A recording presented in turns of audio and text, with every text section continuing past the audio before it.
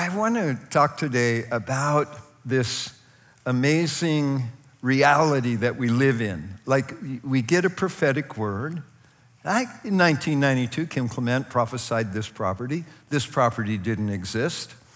We had a lot of problems that happened between 1992 and 2000 when the property not only did exist, but actually we purchased it fulfilling the word.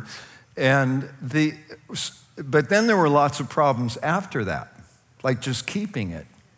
My prayer was, God, help us not to be the Beverly Hillbillies and have the whole place run down and be a shame, you know? And by his grace, he didn't. Isn't that wonderful? He's so good. That's all I can say. But there is this thing that happens in our lives, like when we meet Jesus, it's like new life happens. And we believe it all. You believe it all. We have no clue how we fit into it, but we believe it all, and it's just like everything's possible. And then life happens. And so, it's like, and this is a pattern because there's this reality that in the moment of revelation, you're like in eternity and infinity, and all things are possible, and the future seems like it's already happened, and you're not alone in this. Moses, who spent 40 years being discouraged on the backside of the desert, was called by God to be the deliverer of a nation of people, his relatives, but a nation of people from the strongest power on earth. And so a lot of stuff happens, and God is at war with darkness. He really is. He's at war with the powers of darkness, and he wins, which is discouraging for them. But they're putting up a good fight. So after 10 plagues and total decimation of the infrastructure and economy, and at that point, military power of Pharaoh, in Genesis 16, he starts singing. And it's called the Song of Moses. And he said, I will sing unto the Lord, for he has triumphed gloriously. The horse and his rider is thrown into the sea. The Lord, my God, is my strength and my song, and has now become my salvation. He's my father's God, and I will praise him. And he's singing this, and Miriam and the women have their tambourines, and they're dancing around, and they're answering back, and this is all so awesome. And by verse 18, he talks about what has happened to Egypt, what's going to happen to all the people in Canaan, and he declares, Exodus 15:18, the Lord reigns forever and ever. And it's like in that moment, he was there. Okay, fast forward about a year. They've spent quite a while at Sinai. He's actually spent 80 days in the presence of God. The sanctuary is set up, the tabernacle, all its furnishings are made. It's quite glorious. The arrangement of the troops, of the people of Israel as they process through the wilderness is established. And the two silver trumpets are hammered out, and they blow, and they head off on this march. And after a few days, people start complaining about the menu and missing the free fish, which meant they were all on food stamps, and the garlic and the onions and the cucumber and the melons in Egypt. They said, we hate this manna. So God sent quail that were either dead quail stacked 3 feet deep or disoriented quail that were flying 3 feet above the ground. And it was for a day's journey in every direction. Basically, 40-mile diameter, 20-mile radius. All around them, they were covered with quail. And the most slack person gathered about 500-gallon, how could I put this? 10 50-gallon drums of quail. And they spread them out, and they dried them, and they ate them until it was coming out their nostrils. And some of them didn't do a good job of salting the quail, and they got sick and died. You know, I mean, it was like horrible. So this, and then the next thing, and in the middle of this, when they're complaining about the menu, Moses goes to God and said, God, I did not conceive these people. I did not give them birth. Like, what is my crime? God, kill me now. So he went from the Lord reigns forever and ever to kill me now. And then shortly after that prayer, Miriam and his brother Aaron, Miriam, his older sister, and Aaron, his brother, start criticizing him, criticizing this marriage that he had. Maybe Zipporah died. He married. I don't know. It leaves that out. But they were really down on Moses, and they said, "What? Who says God only talks to him?" Well, God did. You know. So Miriam got leprosy, and then Moses prayed for her. But it was like, this is a lot of misery. Does that sound like anybody's life? Like, you know, you're like, yes, anything can happen. And then by Thursday, at 4:30, you know, 3 contracts get canceled, interest rates go up, you hear bad news, your kids are not, you know, following Jesus, and you're like, God, I feel like I wish I could die. You know, so what is this thing? Here's what it is. The kingdom of God, like when Jesus talks about the kingdom of God, it's like it's already happened. In fact, when he arrived, the kingdom arrived. Nobody knew about it. Mary, Joseph, some shepherds, but they didn't all completely understand it. It was beyond them what had happened.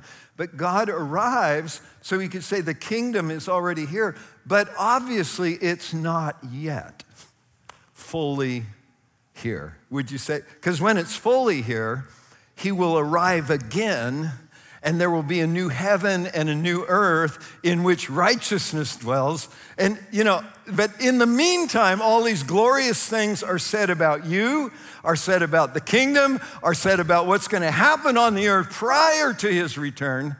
And we live in this misery in between that the kingdom is here, but where is it in my life? My car has a flat tire. I don't have any money in my checkbook. Everybody's sick. Help us, Lord. So what is the answer? I mean, all of it, why?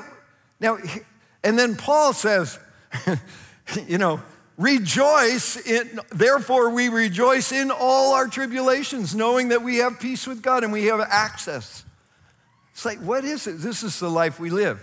So I want to propose today that the solution, and this is my introduction, I'm using up too much time on my introduction.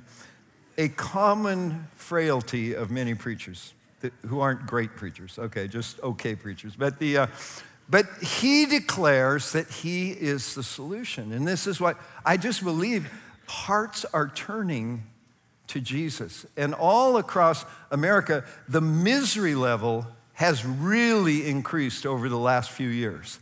Like, absolute, like, you know, I don't know if anybody's happy right now in America in terms of the realities, the policies, the economy, all, you know, the externalities of life stink in some ways compared to our expectation, although we're still like fat, comfortable, you know, don't know what we've got, you know, until it's gone kind of thing. But what is it about God that uses hardship to turn people toward him? Now, last week, Matt Rudolph told me about this documentary movie called Sheep in the Midst of Wolves. It's a documentary on the fastest growing church in the world, which happens to be in Iran, where it's completely illegal, where nobody has a 501c3, there are no church buildings, there are no, and they know they can be, if they're caught evangelizing, that they will be beaten. If they're a woman, they'll be raped, they'll be imprisoned or killed. And this is the fastest growing church in the world.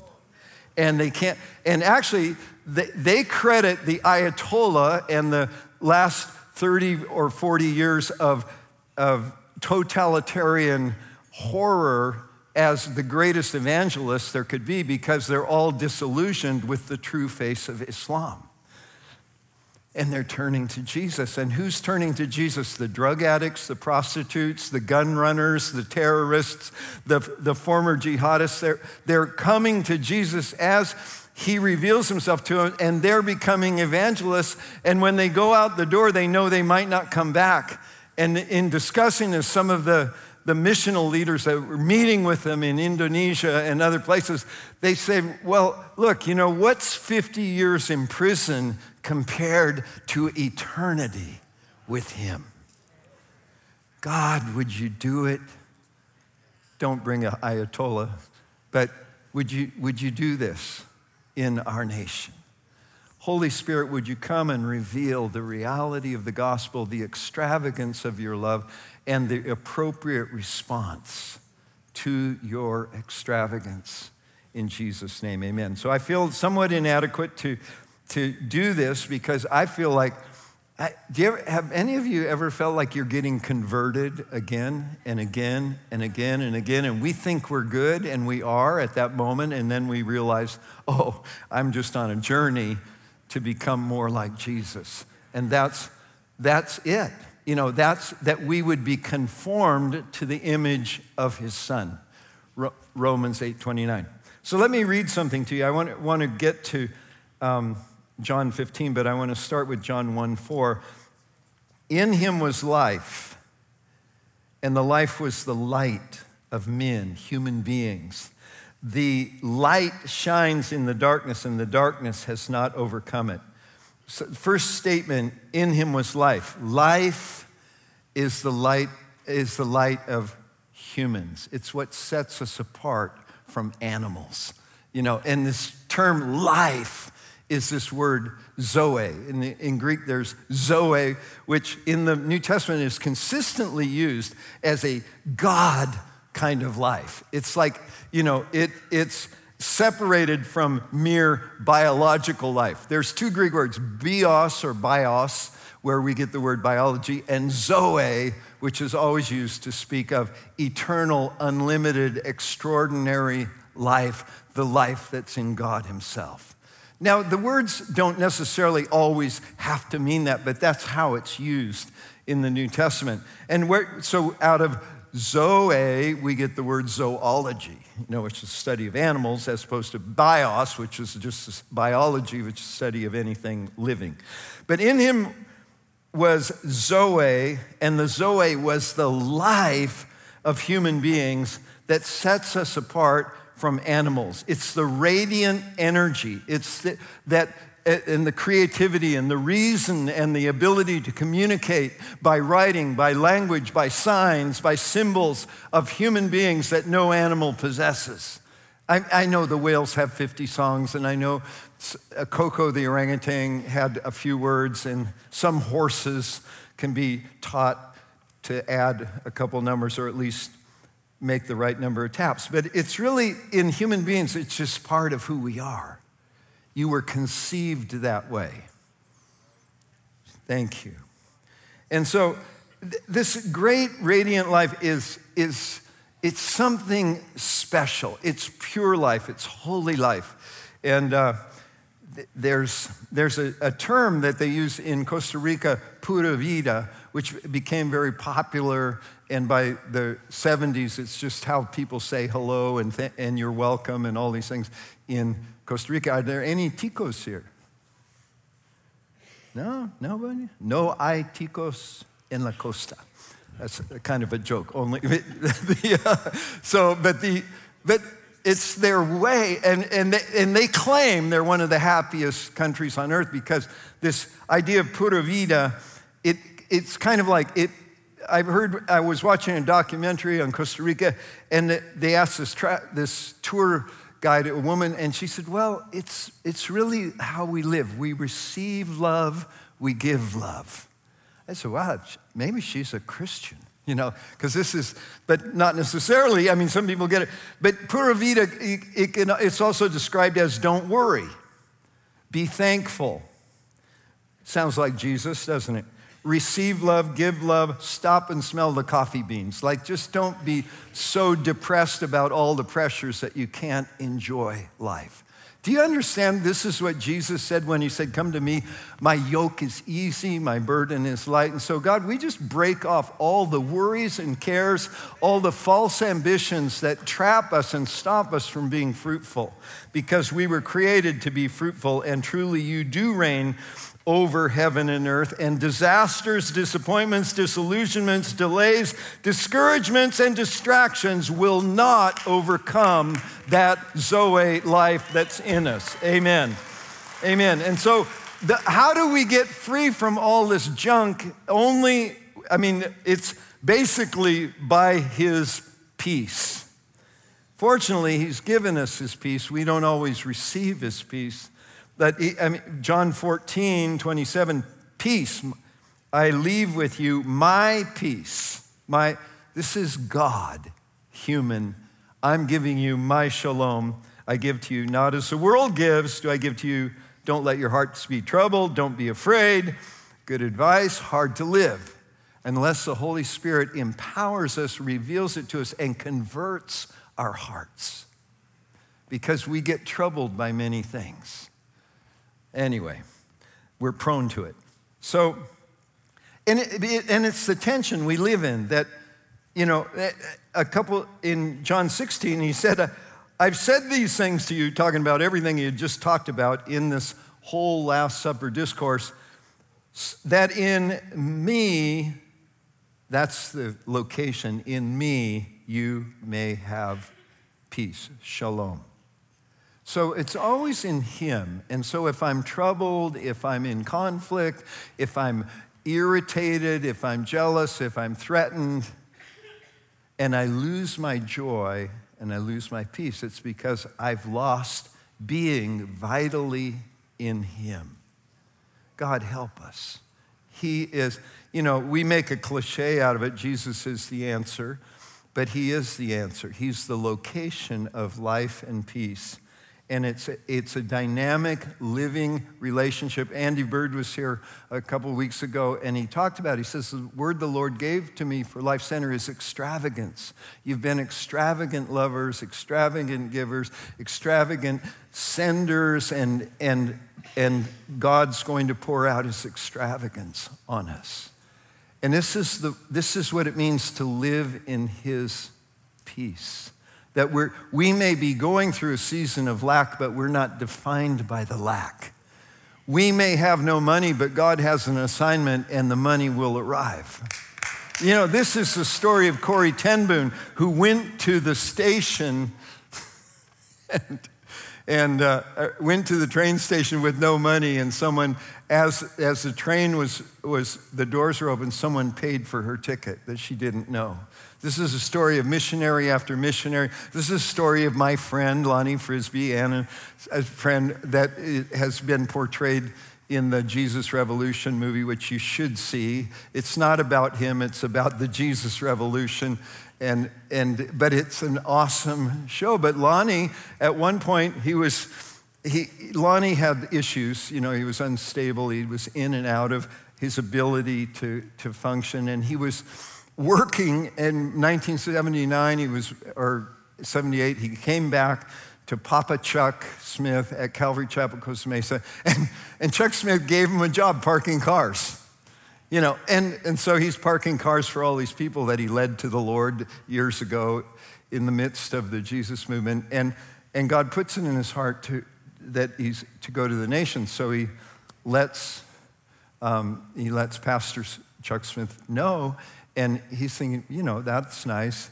And he went to get his paycheck because he was going to leave. And there was a note, there was nothing there, and he asked the girl, she said, oh, Pastor Chuck told us you're living by faith. And it's like, if you're on the receiving end of that, it doesn't feel good. But you know what happened?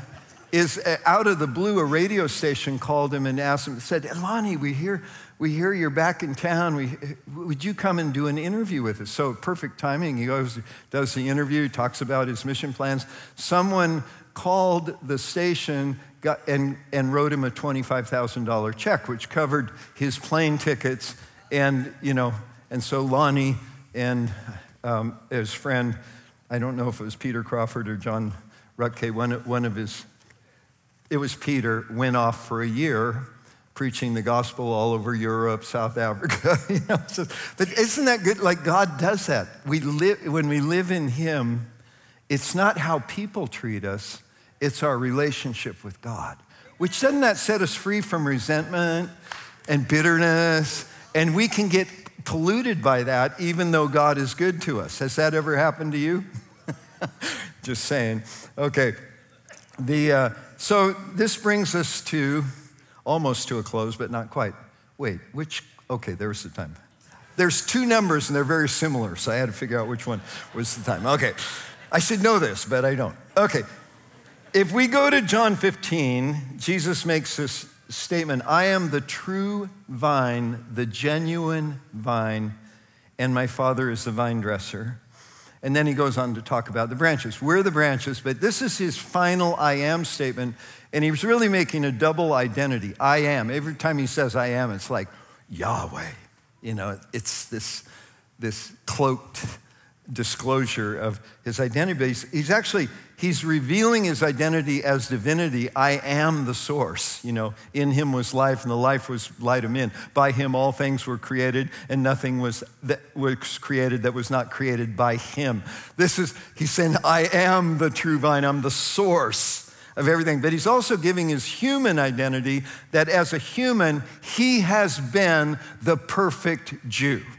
Because all through the Old Testament, God calls Israel, his covenant people, his vineyard, vine. It's used many times by the prophets, and Jesus says, I'm the true vine. Like I have fulfilled and walked perfectly in covenant with Yahweh.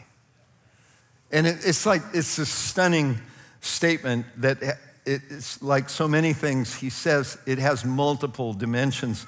So, and the amazing thing about this statement, it's not just to those disciples, but it applies to every one of us here in this room today and through all the centuries. And what it's basically saying is there's no fruit that's better than the vine that it grows on. So if you were starting a vineyard, you would be very concerned about the vines that you would plant, the stock that all the grapes would grow from, because the wine will never be better than the vine.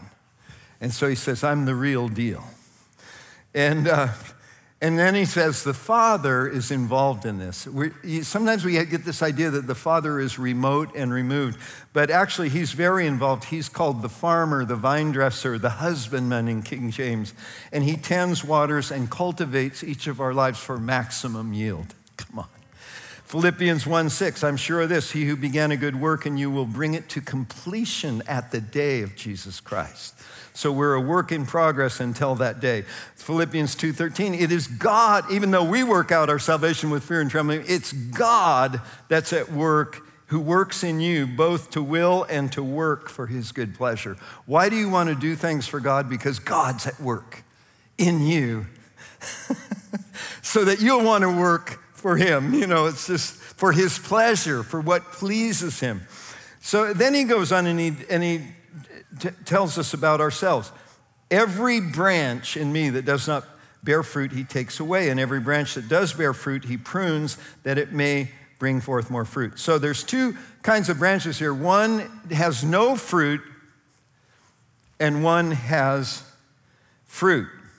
And so the one that has no fruit gets cut off and taken away from the vine, because if you're tending a fruit tree, or you're tending a berry bush, or you're tending a grapevine, or you're tending, any plant that is fruit bearing, which tomatoes are fruit, did you know that? So the branches that just grow and grow and grow and don't have fruit are parasitic on the life of the fruit-bearing purpose of that organism. So by pruning it, you get more fruit. Better fruit, bigger fruit, more appropriate fruit, tastier fruit. And so and we could say that the ones taken away are dead wood. They're not really dead, but they're parasitic. They're worse than dead. Because of they stop everything else. I want to say something, that the persecution going on in America has emptied out a lot of nominal believers. COVID did that, like the church was shut down, and they say, well, that's the end of the church, they're never coming back. Well, a lot of people that weren't didn't have a living relationship with God, for them that was somewhat true. But the number of radical, fully, extravagantly given believers in America is skyrocketing. It's skyrocketing, and it's like, God, thank you. And so in a way, it was a kind of a clearing out of that which, and we're not saying they're bad people or anything. It's just like, because we can only love him because he first loved us. And so if you're not in a place where you're having an encounter with the reality of who he is and the transformation that takes place when you're born again and you can see the kingdom of God, when you're born again, you can enter the kingdom of God, then it's like, what good is that? You're just an extra nice person. And Jesus does more than make us nice. He makes us fruitful. And some of them are total characters. The amazing thing in Iran is all these people, these prostitutes, drug runners, drug addicts, jihadists are now the leaders in this church that doesn't have buildings. They're leading because they're making disciples, and their disciples are making disciples, because fire is contagious. God set us on holy fire. Come on, let the love that burns in your eyes, let it fill us and burn in our eyes. This word that burns in your heart, let it burn in our hearts. Let our words be full of the life of God, and let our hands carry your touch, so that when we lay hands on someone, it's as if you laid your hand on them. When he walks into the room, we were singing it, everything changes. How about when we walk into the room, it changes? Maybe not everything in the universe, but things change, the atmosphere changed, all of that. So he prunes us, but he does it for a purpose. He's not mean to us at all.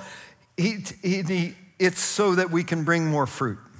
The Father prunes us so that we'll bring more fruit. I'm sorry, I'm stumbling over my words here. It's sleep deprivation. Every branch that does bear fruit, he prunes. He trims us clean, and that it may bear more fruit. That's always the motivation, that the fruit is more and it's more appropriate. Like you may feel like, God, you've cut me back. Well, what's coming is you're going to have more fruit, and it's going to be better fruit. That word more has both connotations of quantity and quality. And then he says, already you're clean because of the word I have spoken to you. And he's using this term logos, which means everything he said. So it's like when I'm reading my Bible, when I'm listening to my Bible, there are things that speak to me that are addressing things in my life that I wouldn't notice, that he notices, and the Holy Spirit shines a spotlight. And the result is I repent, I turn, and I'm transformed. Jesus said to Peter, after you're converted, strengthen your brethren. He had walked with him for over 3 years. And he says, Peter, after you're converted, strengthen your brethren. And so that occurred after he went out and wept bitterly, and on the day of Pentecost when he stood up. Could it be that we think we're completely converted, which, I'm not questioning your ultimate salvation, and if you died, would you go to heaven? Although that's a very good thing that you question and are confident, but I'm questioning, are we really representing him in the world, or are we just nice people who go to church, get offended by evil, but where's the fruit that's bringing the alternative? The fruit that's good for eternal life. And God, fill us, burn in us. So I think I'm going to wrap up earlier. So how do we do this? This is the good news. You don't have to be smart. You don't have to be brilliant, although he'll make you smart and brilliant. It helps if you're childlike. We come to it in verse 4. Here's the program. Abide in me and I in you. As the branch cannot bear fruit by itself unless it abides in the vine, neither can you unless you abide in me. I am the vine, you are the branches. Whoever abides in me and I in him, it is he that bears much fruit, for apart from me you can do nothing. So here, this word abide, I kind of like it because it's a special word, but it is a religious word. Have you had anybody ask you when you're filling out a form, please write down the place of where you abide? Abide comes from the word abode, so they don't say, what is the address of your abode? It's not modern English. So you could translate this remain, which many translations, remain in my love. Some places live in my love. But I like this idea of reside in my love, and let my love reside in you. What's my address? His love. What's his address for his love? It's in me, it's in you. It's in our homes, it's at our table, it's in our car when we're driving. Oh, holy Jesus. Like God, do it. Come and abide in us. And then and if he does this, we'll have much fruit. And then it goes on and it gets better. Verse 9, just as the Father loved me, I've loved you. When we abide in him, his love abides in us. And this is my Father glorified, that you bear much fruit. So I think you should stand up because I'm getting less articulate by the minute. I'm not sure if it's the Holy Spirit or my fatigue, but I'll go with the Holy Spirit. I'm just saying, God, how many want more?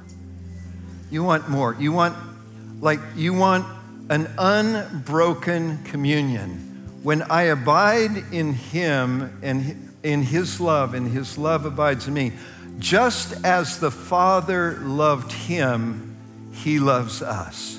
Just as he loves us, a little later, he says, love one another. Then after that, he says, the world will hate you. Don't be surprised it hated me. I have chosen you. You didn't choose me. I chose you, and out of the world, and I appointed you to bear fruit.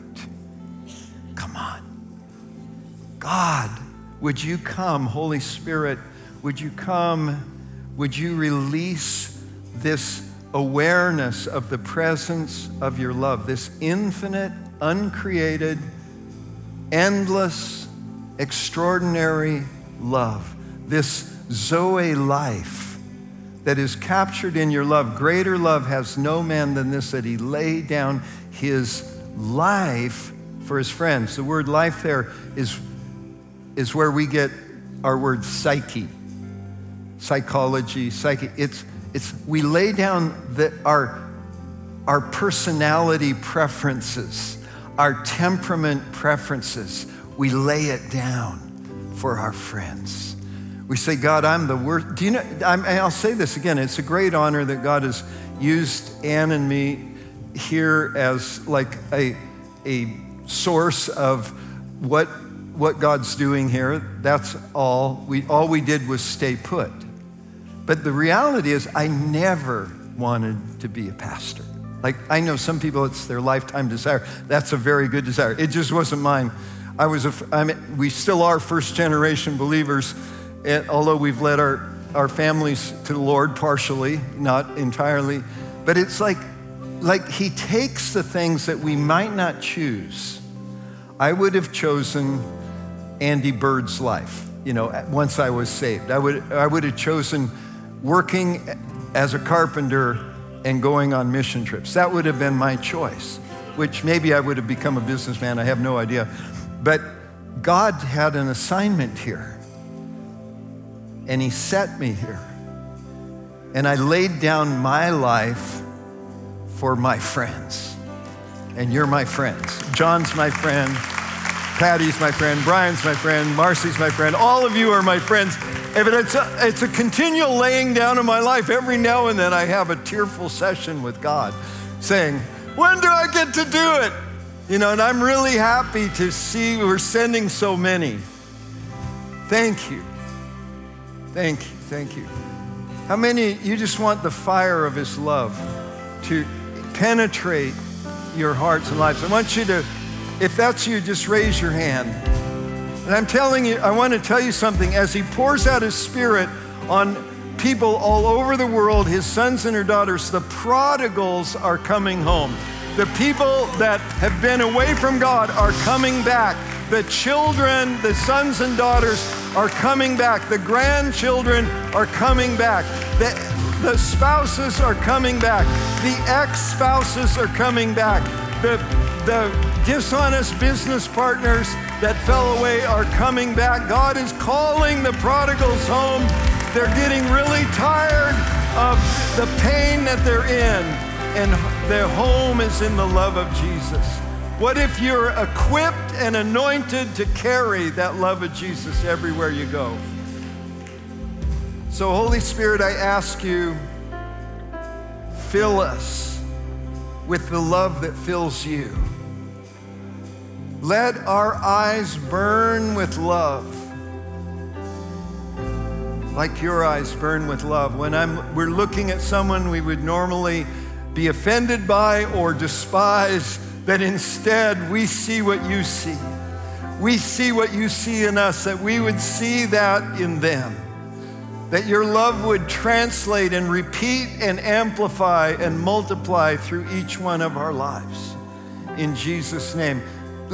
Could we just say this, and you can say it out loud or you can say it quietly. Lord Jesus, fill us with your love. Fill us with your love. Fill us with your love. Holy Spirit, come and pour the infinite love of God into our hearts again, day after day after day, until we reside in your love, until we're swimming in your love, until we can't get out of your love because it's a river too wide to cross. In Jesus' name. Now, I want to commission you. Your hands are the hands of Jesus.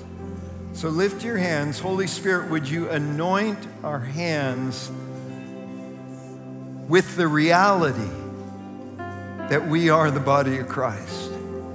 And would you release anointings and commissions on many here for when we pray, people sense your presence. There will be healings, there will be deliverances, but more than that, in every case, there will be an awareness for all who are hungry and all who are thirsty that our touch carries your presence.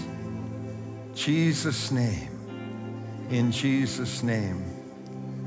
God, we love you and praise you. Whew. So there's a few things. If you're a prodigal, I want to call and just ask you to come forward. Just say, I'm here. I'm returning. I'm not going to eat the garbage anymore. I'm going to. And there's deliverance. There's deliverance from addictions. There's deliverance from foolishness. And you feel regret because you've wasted time. But I'm telling you, there's no regret. He will recharge and refill and refuel, and he'll restore that commission, and you'll be better than you ever were. So I just said, if you're a prodigal, please come forward. If you're hungry for Jesus and you don't know him, please come forward. I'm just saying, he's here, he's here, he's here. And he's never left you. He'll never leave you nor forsake you. And then I ask, thank you. Thank you for coming. And then I just want to say, if you say, God, I want to be so full of your fire, the fire of your love, that when I walk into a room, the atmosphere changes. You can come forward too. Okay. We're doing, this is amazing. He's going to answer it. Ask them if the ministry team would take care of this young man who came forward. And thank you. Rest of us. So as we stand here, we have a few minutes, and the babies still think it's 11:36, so they're good. Let's just take a few moments and worship. Let's just worship.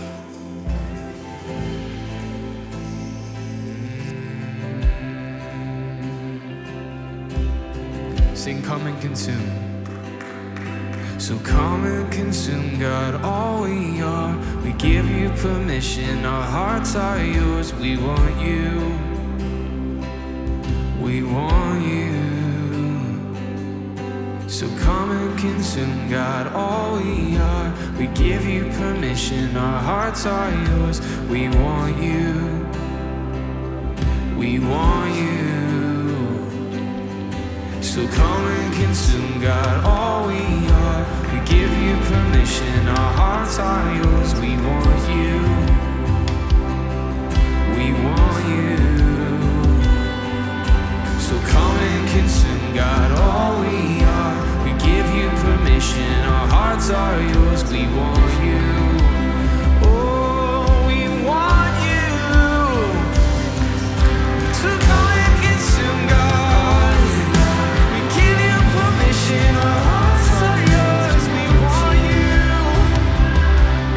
We want you.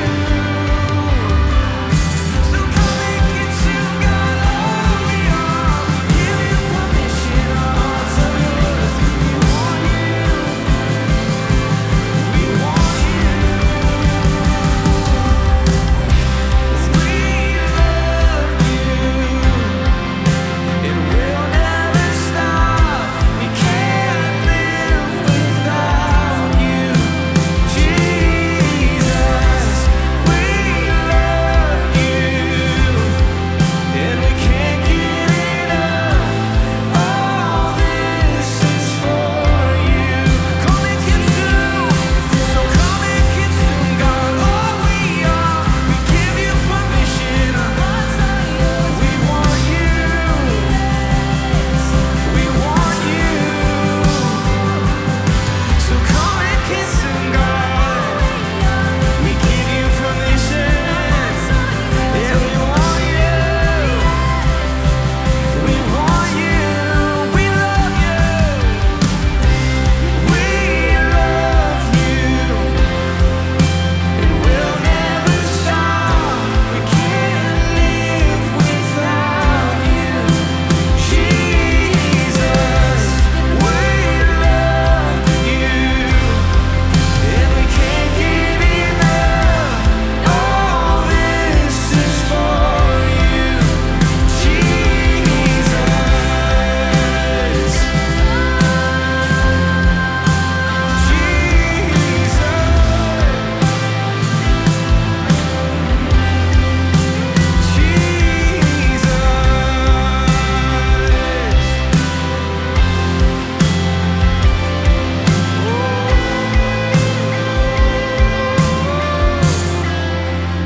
We love you.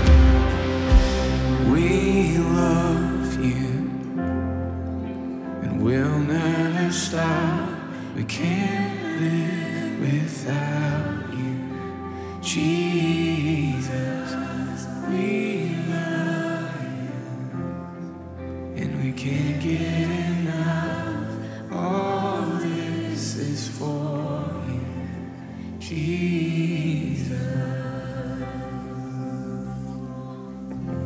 Now, I believe what you're singing is a prayer, and it's true.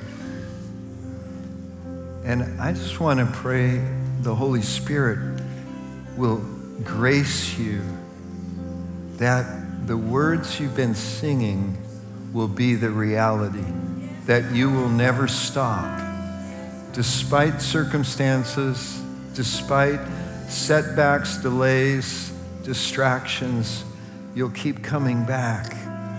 His love is your home. Your heart is his home. He wants to live in a dynamic communion with you, sharing the same reality. There's a fancy philosophical term, perichoresis, and theologians use it to describe the dance of the Trinity. He has brought you in to the dance of the Father, the Son, the Holy Spirit. You have access to them all. They're all in you. You're in all of them. Holy Spirit is on your hands, that when you pray, things happen. Don't be discouraged if you pray a prayer and it's not answered. It's like you don't know when the answer will come. I mean, do you realize you're an answer to some of Isaiah's prayers that he never saw, but he never stopped? God, thank you.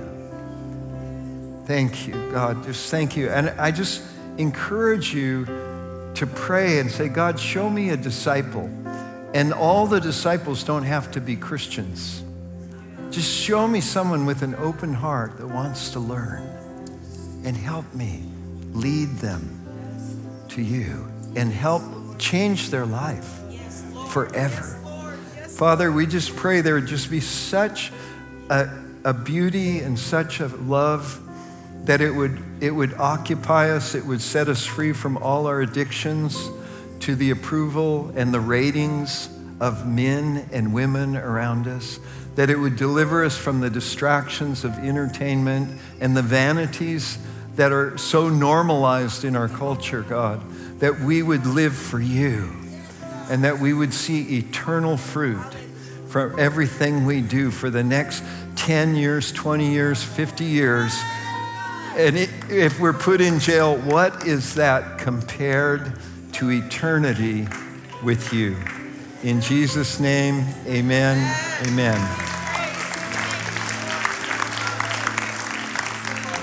So my commission is just go out and be Christians. Little Christs. Do your job. The Lord bless you, keep you, make his face shine upon you, be gracious to you.